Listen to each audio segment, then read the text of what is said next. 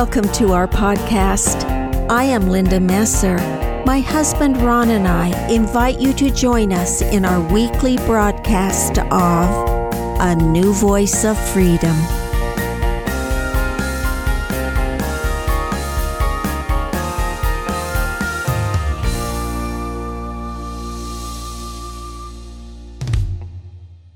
Welcome to Season 5 of A New Voice of Freedom, written by Ronald Keith Messer. This podcast is part of a series we call Poet's Corner, an appendage to a series of books written under the banner In Defense of Christianity. This segment is from Edmund Spenser's The Faerie Queen, Book 1, Canto XII, Part 1, Episode 38.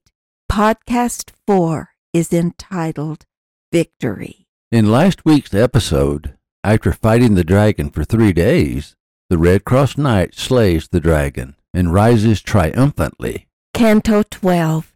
Faire Una to the Redcrosse knight betrothed is with joy, though false Duessa it to barre her false sleights do employ. Overjoyed, Una tells the captain to steer his ship to land. Following the death of the dreadful dragon, it is now a safe harbor from offensive storms. After a long and weary journey, Una is now at her journey's end. She intends to remain in the safe harbor until merrier wind and weather calls her away. Behold, I see the haven nigh at hand, to which I mean my weary course to bend. Vere the main sheet and bear up with the land, the which afore is fairly to be kenned, and seemeth safe from storms that may offend. There this fair virgin weary of her way must landed be, now at her journey's end. There eke my feeble bark a while may stay, till merry wind and weather call her thence away. The sun had scarcely risen when the last deadly smoke of the fiery dragon had vanished, and the watchman on the castle wall had proclaimed that the fearful dragon was dead, that he had witnessed his fatal fall. Scarcely had Phœbus in the glooming east yet harnessed his firie-footed team, knee reared above the earth his flaming crest, when the last deadly smoke aloft did steam, that sign of last outbreathed life did seem unto the watchman on the castle wall, who thereby dread that baleful beast did deem, and to his Lord and Ladie loud gan call, to tell how he had seen the dragon's fateful fall. The aged king sprang up, and with feeble speed ran to the window to see if indeed what the watchman had said was true. After 4 years of imprisonment in the castle, he opened wide the brass gate to see for himself. He proclaimed joy throughout all his kingdom. Their foe who had plundered his kingdom was now indeed dead. Up rose hasty joy and feeble speed that aged sire, the lord of all the land, and looked forth to weet if true indeed those tidings were, as he did understand. Which when as true by trial he found out, he bade to open wide the brazen gates, which long time had been shut, and out of hand proclaimed joy and peace through all his state, for dead now was their foe which them forayed late. The trumpets began to sound from the parapet, their echo heard in heaven. They played the tune of happy victory against that dreadful beast who so long oppressed them and held them prisoner in the castle. Everyone in a solemn feast assembled. They rejoiced at the fall of the great dragon, from whose eternal bondage they were now released. Here we understand the importance of this final battle. Again we turn to Revelation. Notice that there are 2 great battles. The first battle is just prior to the millennium, when the Savior comes to reign on earth for 1,000 years. Revelation 20:1-3. And I saw an angel come down from heaven, having the key of the bottomless pit and a great chain in his hand. And he laid hold on the dragon, that old serpent, which is the devil and Satan, and bound him 1,000 years, and cast him into the bottomless pit, and shut him up, and set a seal upon him, that he should deceive the nations no more, till the 1,000 years should be fulfilled. and after that he must be loosed a little season. The second is of the last great battle, in which Satan is forever cast into the fiery pit. And when the 1,000 years were expired, Satan shall be loosed out of his prison, and shall go out to deceive the nations which are in the four quarters of the earth, Gog and Magog, to gather them together to battle, the number of whom is as the sand of the sea. And they went up on the breadth of the earth, and compassed the camp of the saints about, and the beloved city.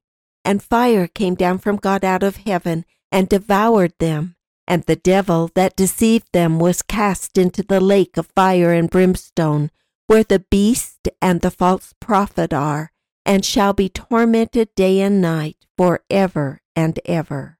Spenser doesn't really distinguish between the two. He said, rejoicing at the fall of that great beast, from whose eternal bondage now they were released. Then 'gan triumphant trumpets sound on high, that sent to heaven the echoed report of their new joy and happy victory 'gainst him that had them long oppressed with tort and fast imprisoned in sieged fort. Then all the people, as in solemn feast, to him assembled with one full consort, rejoicing at the fall of that great beast, from whose eternal bondage now they were released. Spenser uses the Redcrosse Knight as a symbol for all those who fight against the dragon.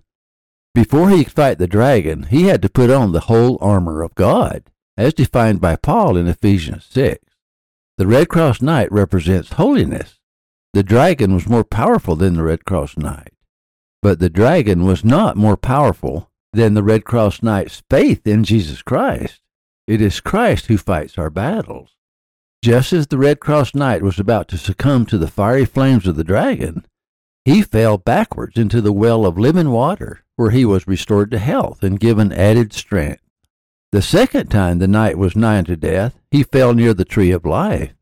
A stream came out of the ground that had healing powers. The ancient king and queen, dressed in vintage robes, emerged, surrounded by a huge entourage of noble souls carrying laurel branches, the happy sign of victory and peace. Forth came the ancient lord and aged queen, arrayed in antique robes down to the ground, and sad habiliments right well be seen. A noble crew about them waited round, of sage and sober Paris, all gravely ground.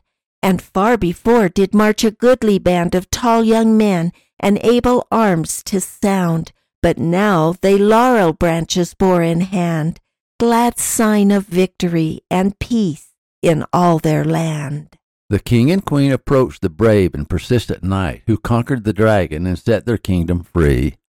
We must remember that this epic battle is on a grand scale. For example, Michael, the archangel, led the battle against Satan in the war in heaven. And there was war in heaven. Michael and his angels fought against the dragon, and the dragon fought and his angels, and prevailed not.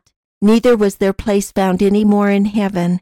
And the great dragon was cast out, that old serpent, called the devil and Satan, which deceiveth the whole world. He was cast out into the earth, and his angels were cast out with him. Christian tradition holds that Michael will lead the armies in the final battle. With Spenser, the Redcrosse Knight becomes St. George, who slays the dragon. St. George is the symbol of Michael. That is recognized by Una's parents, the king and queen of the land of Eden. The story of the Redcrosse Knight can be seen as the story of the great battle of Armageddon, just before Christ appears to usher in the millennium.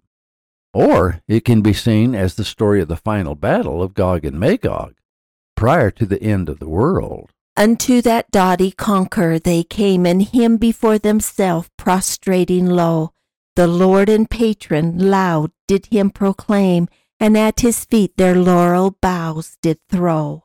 Soon after them, all dancing on a row, the comely virgins came, with garlands dight, as fresh as flowers in meadow green do grow, when morning dew upon their leaves doth light, and in their hands sweet timbrels all upheld on height. They all celebrate the great event. And then before the fry of children young their wanton sports and childish mirth did play, and to the maidens sounding timbrels sung in well-attended notes a joyous lay, and made delightful music all the way, until they came where that fair virgin stood.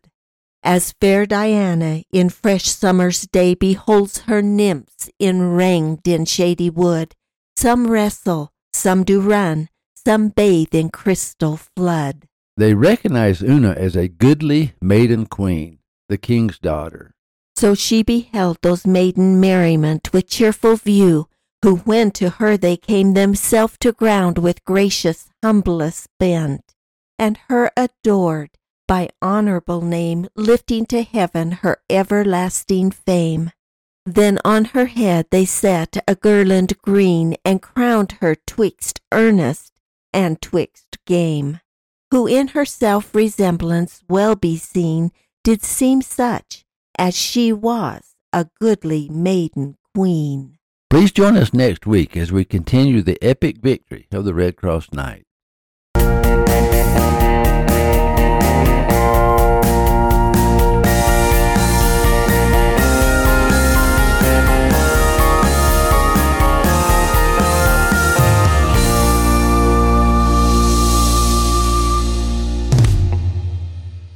Thank you for listening. Watch for our next podcast.